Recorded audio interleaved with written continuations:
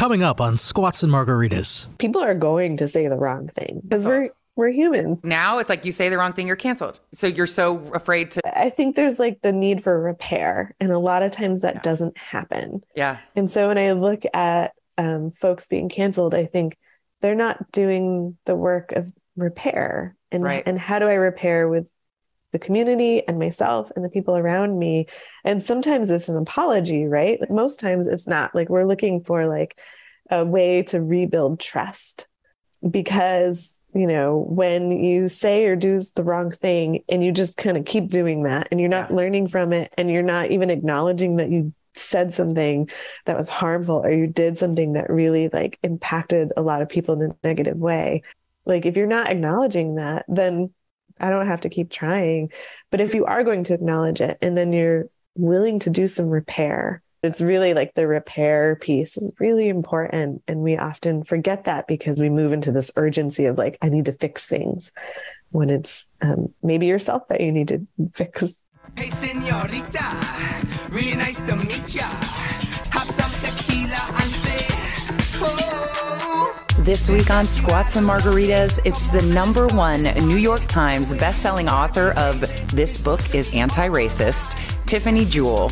She's out with her new book, The Antiracist Kid. It serves as the essential illustrated guide to anti-racism for empowering your children.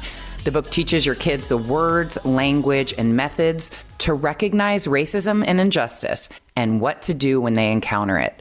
I love this. This is especially important to me, as it should be for every human, not raising racist children. My kids are biracial. And I just have so many questions for Tiffany, how to talk about identity, when to have the conversation with them. Please do me a favor and hit subscribe wherever you're listening to this episode. And if you could leave me a review on Apple Podcasts, I'll be your best friend forever. Here is my episode with Tiffany Jewell. Please give me grace. I'm sure you take a deep breath every time you talk to a white woman about anti-racism. I'm in a unique situation. I'm married to a Black man and I'm raising 2 biracial children. And I have a lot of questions. We're definitely going to get into the book. But while I have you, I want to talk through some things and some things that have happened in my life and have happened with my kids. Both my husband and I are on the same page. And I know that it's not the page that most people say to be on when you talk to kids about identity. And it's kind of like with Santa Claus, like they are blissfully unaware. And it pains me to think that I'm going to put something, especially on my 6-year-old daughter, who worries about everything so much already. She has not asked about it, well, until very recently. And so I didn't want to be the one to be like, you know what, check this out. You have some other thing. So he was on the same page, like we weren't going to talk about it. Just looking at your book, The Antiracist Kid, when you talk about identity, it's the first chapter. There's 2 different identities. It's like yourself, right. Your self-identity, and then your societal identity. Yeah. Okay. Can you talk about that? Because I want to ask you about yours. Yeah. So there's the difference, right? There's what we call social identity. Those are often parts, or the way I like to explain it is they are not always framed by us. They're named, framed by others. I love to look at the census as a clear example and what some social identities are. And so we have race, we have ethnicity, we have sex. Other social identities include like who you love, religion. And they're really kind of also how you relate to other people in society. And then there's the personal identity, which is like really just things that you name and frame. And so, you know, your favorite color, your favorite book, the music you like, the food you choose to eat. And it also includes like traditions and things in your family as well. But they're different. And society is really focused on social identities. Yes. And so. Can I ask you, so you identify as Black biracial? Yeah. Why? Can you talk me through? And what, like, I don't know what my kids are going to identify as. Like, I don't know what to even, you're Black biracial. I always say my kids are biracial. Yep. Okay. Yeah. I've had so many different ways of describing myself over the years.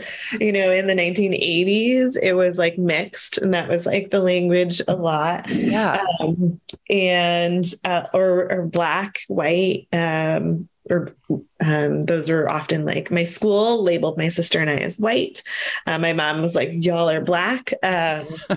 And so really like becoming an adult and meeting other Black biracial adults, and talking about our own kind of experiences and journeys and our similarities and differences, the term Black biracial really fits for me.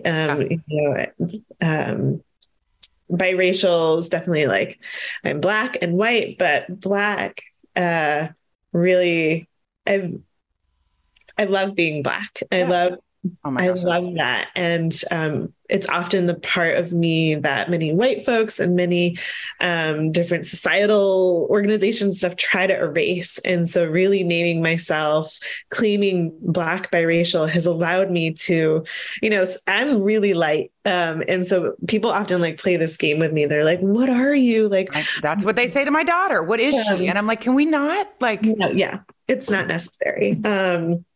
And so, white people are much more comfortable with me because I'm so light. And so also being like, I'm Black biracial.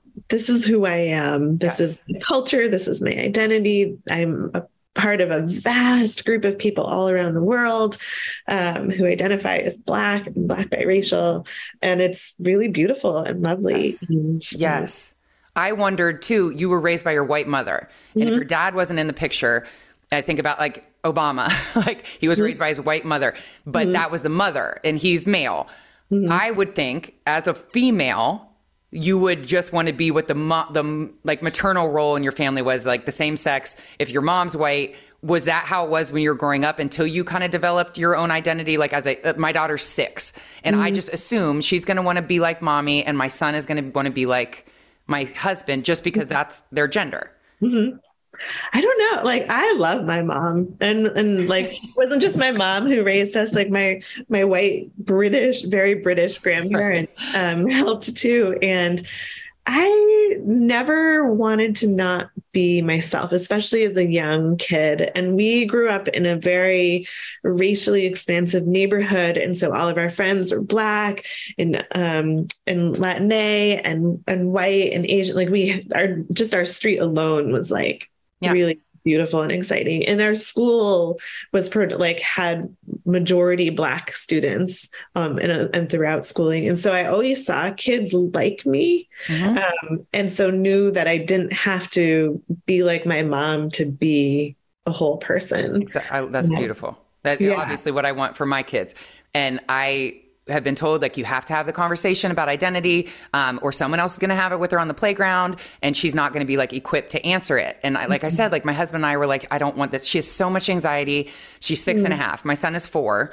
Yeah. Thinks he's a triceratops. Like that's not even like, we haven't touched that yet. But very recently I was putting her to bed and I'm like rubbing her back. And like the context of it was that a little girl in my son's class got in an accident and she was fine, but my daughter was really concerned about it.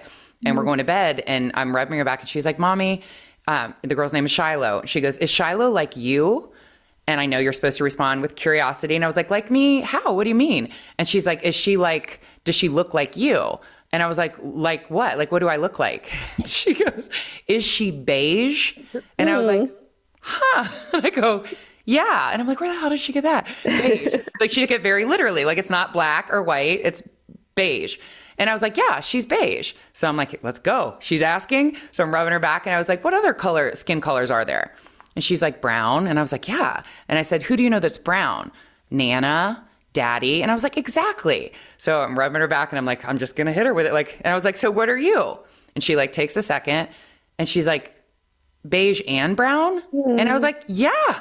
And I walked down and I like mic drop. I was like, just had the racial conversation with Amaya. And I was like, she said she's beige and brown. She's great. And so I'm telling you this story because something happened very recently that I maybe I am in the wrong and I want you to tell me if I am, but I I was interviewing another woman on the show. This is like the context of it. She's Black, her husband's white. And I'm like, how do I do it? It was before the Shiloh conversation. And she said, I tell my daughter, you get to be both. I'm only Black. I only get to be Black. Daddy only gets to be white. You get to be both. And something like I stuck onto that. I was like, I love it. Like she's in this unique situation where she gets to be both. So I'm telling this story to a Black man a couple weeks ago. And there was also like a Hispanic woman. It's just the three of us. And he's asking about my son. And he's like, well, what do you tell him that he is? And I was like, oh, we haven't had the conversation yet. But I was like, I talked to Amaya and I loved what this woman said, like, you get to be both. And he's like, you're going to tell him he gets to be Black?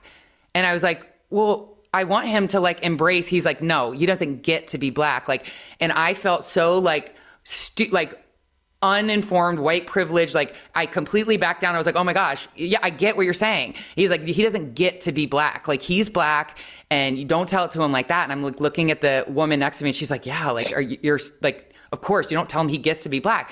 Then the more I thought about it, it's like, I want my daughter to embrace both and be so, like you said, be so excited about being Black.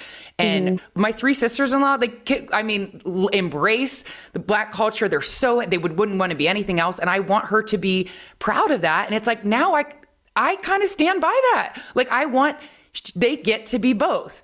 Is that the wrong way to explain it to them? And if it is, please tell me. Yeah, it's really different. I mean, every family has their own way of talking about it, and our children understand things like they're all their own people, right? And so they understand things differently. So when I talk about race with my kids, it's not, we don't say like, you get to be, it's just like, here's what we are. Okay. You know, mama is Black biracial and my dad is Black. My mom is white. Papa is white. What is your skin color? How do you what do you call that? The world sees you as white kids. My kids are white presenting. And so really talking with them about like how they see and understand themselves, but also how other people see them. Yeah. And my kids are 10, almost 11 and 6. They're a little bit older. And so we've had like time to do this conversation. When did you start? Like before they could even talk. You're like, listen, I don't know. I guess because my husband's on the same page with this, he's like, just let them be. He equated it to Dr. Seuss. He's like, yes, now it comes out Dr. Seuss is a racist and all these things. He's like, let the kids enjoy the poetry and the pictures, and they don't need to be hit with like this horrible, like, he's like, you're looking at it through an adult, like informed lens. Like, why would we tell the kids, well, guess what? We're not reading this because this guy's a racist. He's like, let him enjoy it. Like, that's how he views it as a Black man. And so we hadn't said anything. It's so funny. You said they're white presenting. I don't know what my kid, like I have pictures of them. My daughter looks like Moana. Like she almost looks so beautiful. Like, thank you. Like Polynesian almost. And like everybody asks, cause she has very almond shaped eyes. Like my husband, she looks like Moana. And my son is like a little bit darker and I don't know. So yeah, and then I'm like, do they have different identity, like societal identities, like in their brother and sister? They might. And I tell them you're this and you're this.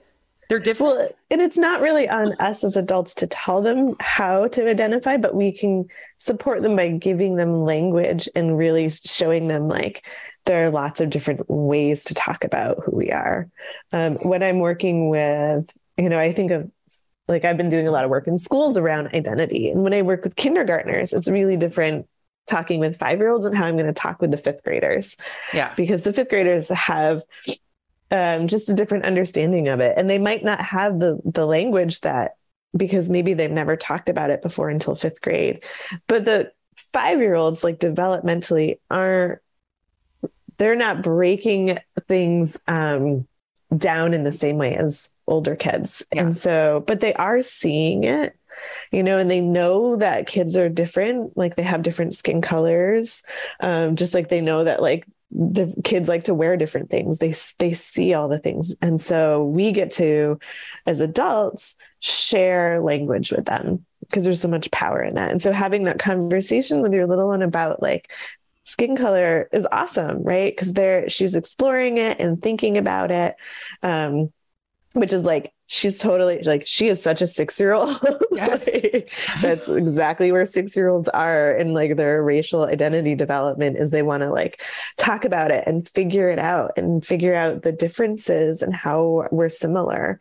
And so like, I love that it's like exactly at 6, and I'm sure your son will have a very similar conversation when he turns 6 too. Yes. But we don't want to put the language, like we don't want to tell them how to be.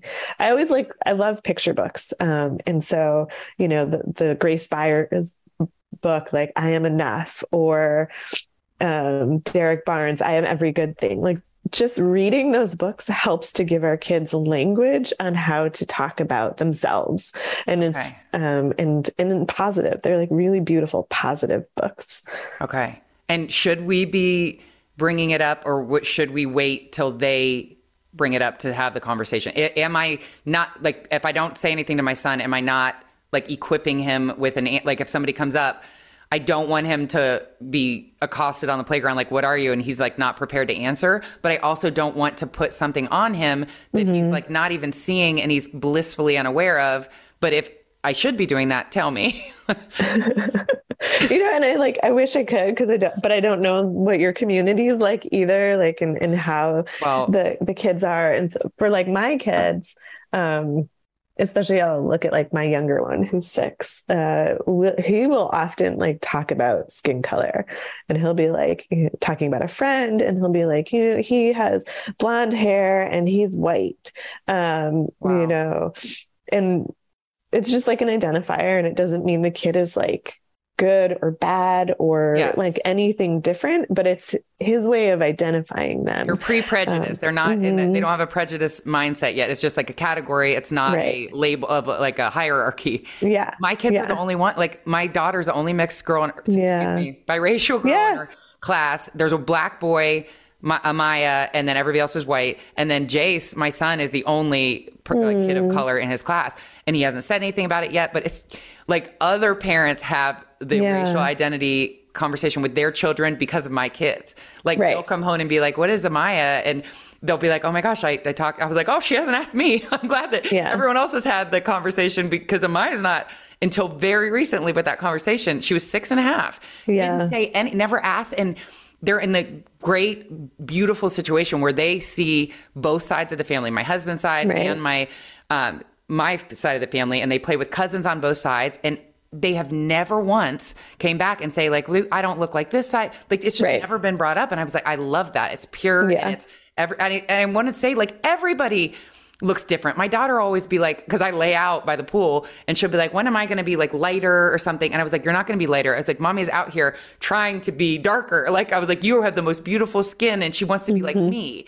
And she always brings up lighter. And that's why I asked the question about, because I'm the woman and she's a girl, she just wants to be like mommy. I know Britt Hawthorne, I was listening to something she did, and she was like, when am I going to get my daddy color? Yeah, I think it was. I assume my son is going to want to be just like my husband because he's obsessed with him and he wants to look like daddy. And they look the same. Obviously, you have a twin. Like you have someone that looks exactly the same. But I love that they are the only kids of color in around this area, but they have each other and they look like each other. Yeah. But that brings me to like racism. Like we've been talking about prejudice. Racism is when it's like a systemic, it's like in the system where you're like giving an advantage or a disadvantage. You and your sister were put in like the gifted and talented because you were seen as white. Maybe, you know, like we never got, like they didn't tell us everything. Oh, something just fell. Were there black children in there? There were some black children, but our elementary school was majority black kids. Not all the elementary schools in our city were, although like where we grew up in Syracuse, New York, there's a good black population. But the gifted and talented program was where I experienced like not being in a majority of black kids. Right. Yeah. And I was like, there's a lot of white kids here. Right. And our school district at some point must have labeled my sister and I as white. My mom, whenever she filled out forms, would check like other or black and white. What am I supposed to check? I get it. I feel your mom because I was told they're African American by the lady she goes, they're African American. I was like, do I check like Caucasian? And she's like, no, you just do African American. And I'm like, I know I have white privilege. Like but I'm like, so I don't even like, it's like, I have 2 African American children and that is the answer. And that is what I check. And that was kind of hard for me to be like, oh, like I'm not factored. Right. And that might change too, like as they get older and they're like, actually, I want to identify as biracial or multiracial. Okay. You know, it wasn't until like I think the 2000 census where like that was even an option, was to be biracial and multiracial. Wow. And so like our school district labeled us. It was also at a time in the like early 1980s, where school integration was a big thing. Like schools were all over the country they were like, okay, it's been since 1954 and we still haven't like integrated. So, not entirely sure and never got an answer, but I was making the assumption that we were labeled as white to fill a quota in our school because it was labeled as racially imbalanced because it had more than 45% Black kids in the school. And so I think by that white label, when people looked at our paperwork instead of like looking, because they often districts and stuff look at paperwork and statistics over who people actually are in the work and what we do and what we say. Somebody was like, oh, maybe these kids should be in gifted and talented program. Or maybe like, you know, I was in middle school, I was tracked into like the college track, while a lot of my classmates from my elementary school weren't. And so I was a good student and everything, but so were they. I loved school and they were too. Right. So there's, you know, this is where I like talk about like the next book that I'm writing. It's called Everything I Learned About Racism I Learned in School. And so it's like for older kids, but it's like part memoir and me doing a lot of that unpacking that we as adults have to do and looking at not just history, but like where kids are now and, being like, hey, you actually have power. You have power to like label yourself or like claim your identity in school. You have power to speak up. Like, so really, it's really fun and hard to write.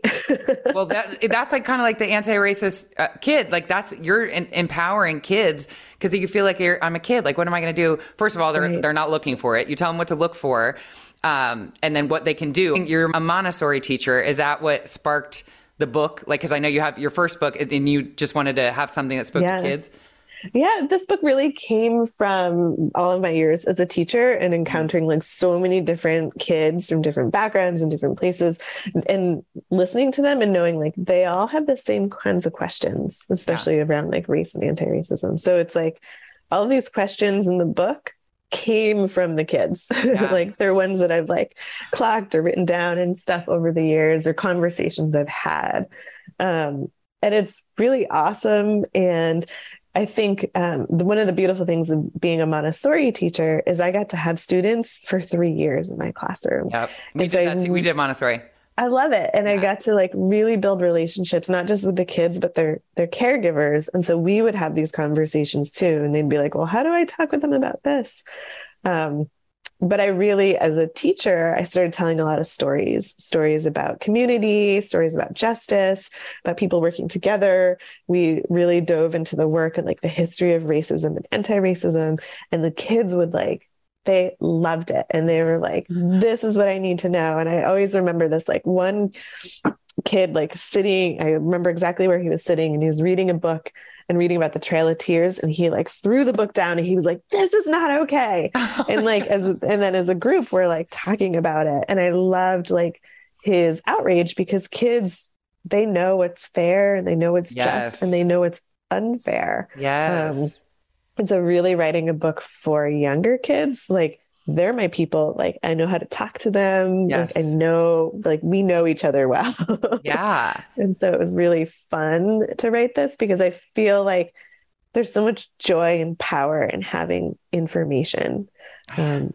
That's was my goal in writing this Yes, book. you succeeded. Thank you. What are they looking for to call out? Because I know you say maybe they feel like as a kid, I can't do anything. You can go home and tell your mom. You can find like a trusted teacher, but like name some things that's like that a child, like my 6-year-old, could see and know is racism. Like, yeah. And this is like coming from my my younger kids, like kindergarten class too. Like they did a lot of work on activism in kindergarten. And they made signs that they hung up in the windows of their classroom. And then they also made some signs to put up in the high school because they were like, we want the older kids to know that we like, they were really signs and like saving the planet and justice and like no racism. And they were adorable. And so they made signs because they were like, we want to be heard. We want to be seen. And so really like we as adults can really help them make space for them to be seen. Some of these slightly older kids at the school got the whole school to do like a protest, and they're kind of on like a slight main road, and so they like all stood out together, and it was really beautiful. And so there's like if we can give them a little bit of power, like we could give them a lot of power. It's adults, we hold on to it. And so when I say little, it's like starting to give it up. But giving them that time and space because they know exactly like how they want to problem solve things, and giving them the ability to be together.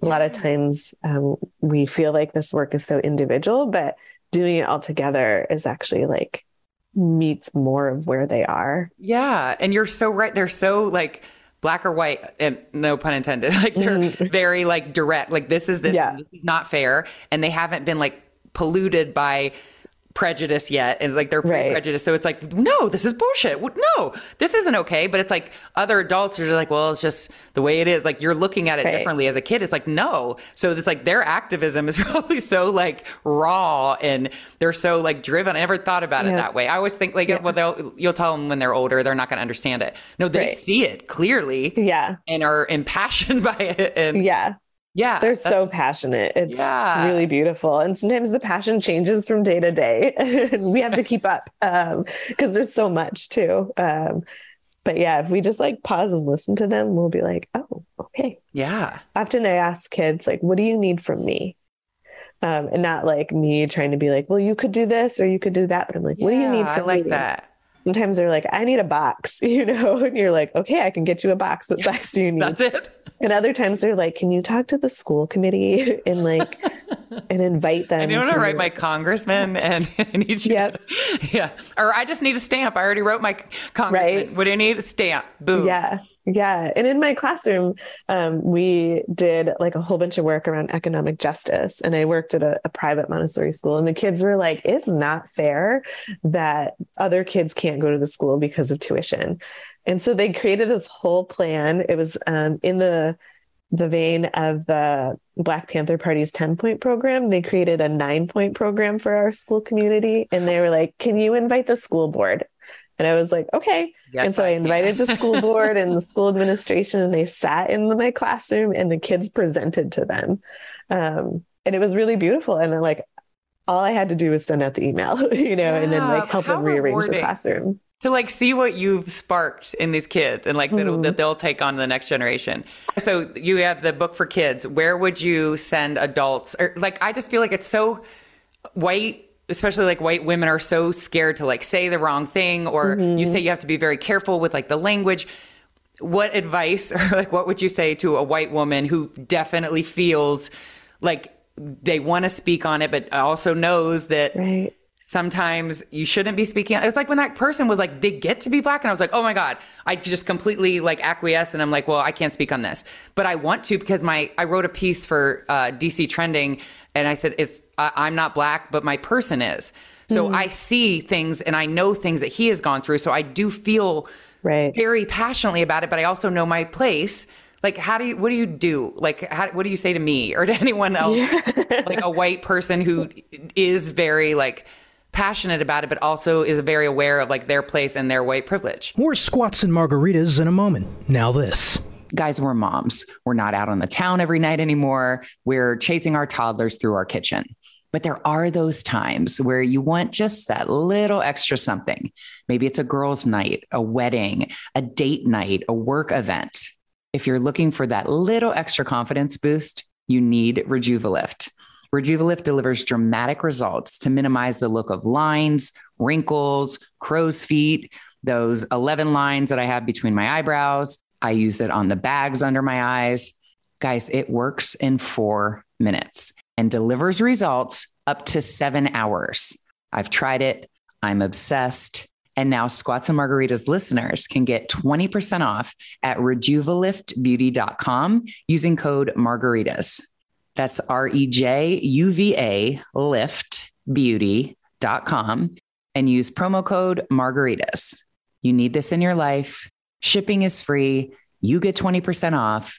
Go to rejuvaliftbeauty.com. Explain your DNA on 10 cases, man. You're inside the police interrogation room with the alleged Potomac River rapist. I'm not guilty on any of this stuff. So calm, so reasonable. Could this be the man who terrorized women for 9 years before murdering a brilliant scientist 2 decades ago? Experience one of the most fascinating true crime podcasts available. Join crime reporter Paul Wagner for Unknown Subject, Season 3 of WTOP's American Nightmare series. Search American Nightmare Podcast on all podcast platforms. Now back to Squats and Margaritas. I always encourage white folks to find other white folks who are on this journey too. You know, if there's like a group, and whether it's like a book club or an action-oriented group or however, you know, I have a friend, a white friend who like does that work. And they host like cohorts of white people in doing anti-racist work. And it's a lot of work, you know, and it's really beautiful. I also always encourage folks to go to like Layla Saad's book, Me and White Supremacy. I think it's like such a beautiful start. Layla's work's incredible. And she's also starting to host workshops in classrooms, or classes online. And, I think Layla, like the pacing of her work is really like, it gives you time to like pause and reflect and digest. And also like she holds you accountable. Like you're not gonna just learn and sit and be comfortable with that, but she's gonna like move you into like taking some action too. I want to be accountable. Like I don't want to say the wrong thing. Yeah. I also don't want to be scared to talk about it because it's like this white lady. Like I was thinking like you, when you're like, see, who am I talking to today? Like you probably had like this white lady, like, you know what I mean? Like where she's going to say something or she's going to feel like she knows. And I know my place, but I just want to do right by my kids, like tell them the right things and set them up the right way. And my husband is just like, so casual about things. He's like, I don't know. Like, I'm like, how do you, like your partner, is it your husband? What is he like? Is he ever like afraid to speak on something or like he's just not anymore? Okay. You know, and like, is there a story there? Did he get in trouble? No, it's just like, I've been a teacher for a long time. So I've had years of practice talking with children and figuring my own stuff out too. And so for my husband, who's not a teacher or anything, you know, our children are the first like children he has daily interactions with. Yeah. And so it's really like a lot of us talking about things and also like checking in with our kids and being like, you know, sometimes we say the wrong thing and we make mistakes, and really moving into that, you know, like people are going to say the wrong thing. Like I say the wrong thing, like everyone will around something. I feel like because we're humans. But I feel like now it's like you say the wrong thing, you're canceled. Like it's like you're so afraid to. So I think there's like the need for repair, and a lot of times that doesn't happen. Yeah. And so when I look at folks being canceled, I think they're not doing the work of repair. And how do I repair with the community and myself and the people around me? And sometimes it's an apology, right? Like sometimes we're just looking for an apology, and most times it's not. Like we're looking for like a way to rebuild trust.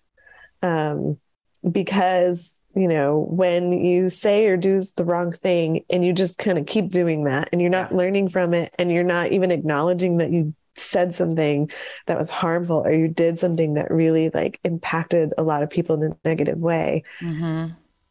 Like if you're not acknowledging that, then we don't have to be friends anymore. Like we don't have to keep I don't have to keep trying. But if we're going to like acknowledge it, or if you are going to acknowledge it, and then you're willing to do some repair. Yeah. And it's going to take a long time. Like it's not going to happen instantly too. And I think like with children, they're much quicker to rebound than adults because we have a lot of our own unpacking and stuff to do too. Oh my God. But it's really like the repair piece is really important. And we often forget that because we move into this urgency of like, I need to fix things, when it's maybe yourself that you need to fix. And not I'm learning all of our internal family systems and like all the parts and your protector parts that come back with shame and all the things. I had a parenting expert on, and I'm like, I would just like rage out. And my daughter, she's like, the thing is not the thing. It's like she's showing you something that's reminding you of something else. And I'm like, but I'm just getting into all that. Yeah. And like parenting is hard. You know, it's like the hardest thing you'll ever do in your life, because you just want to make sure that the young people in your life are like happy and kind and safe and healthy and like solid community members that are going to like not just take from the community, but give too. Yes. And so it's really hard to balance all of that when you're also like trying to do your own stuff too. Yeah. Something you would want to leave, I guess you kind of like a white woman that's listening to this podcast, like just do this. I know you said start like, you can start a group of people, but like, don't say this. Like, what are you seeing that you're like, can you just not, that would like benefit someone listening to this? I think the thing that I always like share with adults, especially white adults, is like, deal with your own stuff, your own, like recognize your biases, deal with your own understanding of race and racism and your role in it. And, you know, even if you're nice and you're kind, like the way that society has given you advantages and is like, not just you, but like historically, like really reckoning with that can be really powerful. I can't remember the name of the book. I think it's The Pound for Flesh or something. It's like a book on the history of the ways white women colluded with enslavement. Oh my gosh. And it's really powerful, right? Because you're looking at history, but you can see the ways that things have not been left behind. And so really recognizing that. And then also like, as a white woman, you have a relationship with other white women. And so call them out and call them in on their biases when they come through. But I feel like people are like, well, I didn't mean it that way. Like, is there something between intention? Like my intent was not to offend, but it's like, but you did. So, and then people are like, I guess that's what you're talking about with the repair. It's like, you offended me and you're not doing anything about it. Like when you call it out, it's like, well, I didn't mean it that way. Yeah. You're like, sure, I'm sure you didn't mean it. Right. Exactly. And here's how it was taken. And next time, here's what you could do differently. And it's, you know, it doesn't have to be made into this big deal, but like everything has an impact, whether you intend it to or not. Yeah, totally. Okay, so the Antiracist Kid is available now. Where else can people find you? I'm often on social media, on Instagram in particular. I don't spend a lot of time on Twitter anymore. Okay. I so appreciate you doing this. And congratulations on your book. Thank you so much. You're welcome. It's such a labor of love, and I'm so excited it's in this world. Thank you so much for listening to the Squats and Margaritas podcast. If you haven't subscribed, please subscribe wherever you get your podcasts so you never miss an episode. And I'll see you next week for a brand new episode of Squats and Margaritas.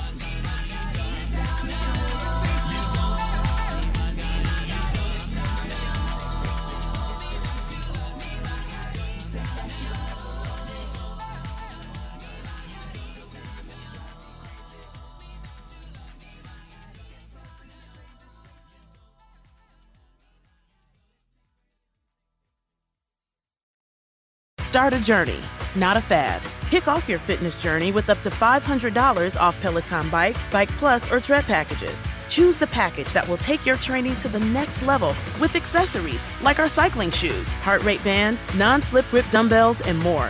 Join now and you'll see why 92% of households that start the year with Peloton are still active a year later. All access membership separate. Offer ends January 8th, 2023. Excludes Bike, Bike Plus, and Tread Basics. See additional terms at onepeloton.com. So I switched to Boost Mobile and got this free Samsung Galaxy A23 5G phone. Why do you think they call it the Galaxy? Maybe because the Samsung Galaxy A23 has a huge screen, and galaxies are huge gravitationally bound systems of stars rotating around a supermassive black hole. And the phone is free? When you switch to Boost Mobile. Cool. You lost me at gravitationally bound. Switch to Boost and get a free Samsung Galaxy A23 5G phone. Boost Mobile. Unleash your power. Limited time offer while supplies last. New customers only. Excludes tax. One device offer per line. Only available on certain networks. 5G not available everywhere. Additional restrictions apply. See your local Boost Mobile store for details.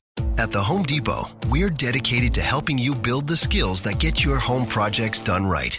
That's why we offer free and interactive online DIY workshops. During the live streams, our knowledgeable associates help you tackle your DIY projects no matter your age or skill level. You can learn how to install new single-pole switches, as well as standard duplex and GFCI outlets. Register for free at homedepot.com/workshops. The Home Depot. How doers get more done. It pays to paint with Lowe's. Pros can earn more faster by signing up for our MVP's Pro Rewards program. Get up to 20% back when you buy more paint, including top paint and stain brands pros trust, such as HGTV Home by Sherwin-Williams and Valspar. Visit us in-store or at Lowe's.com today to get started. Based on minimum qualifying annual spend, Lowe's gift card must be claimed by last day of calendar year. Valid through 12/31. Additional exclusions, terms, and conditions apply. See Lowe's.com/L/pro loyalty terms for details.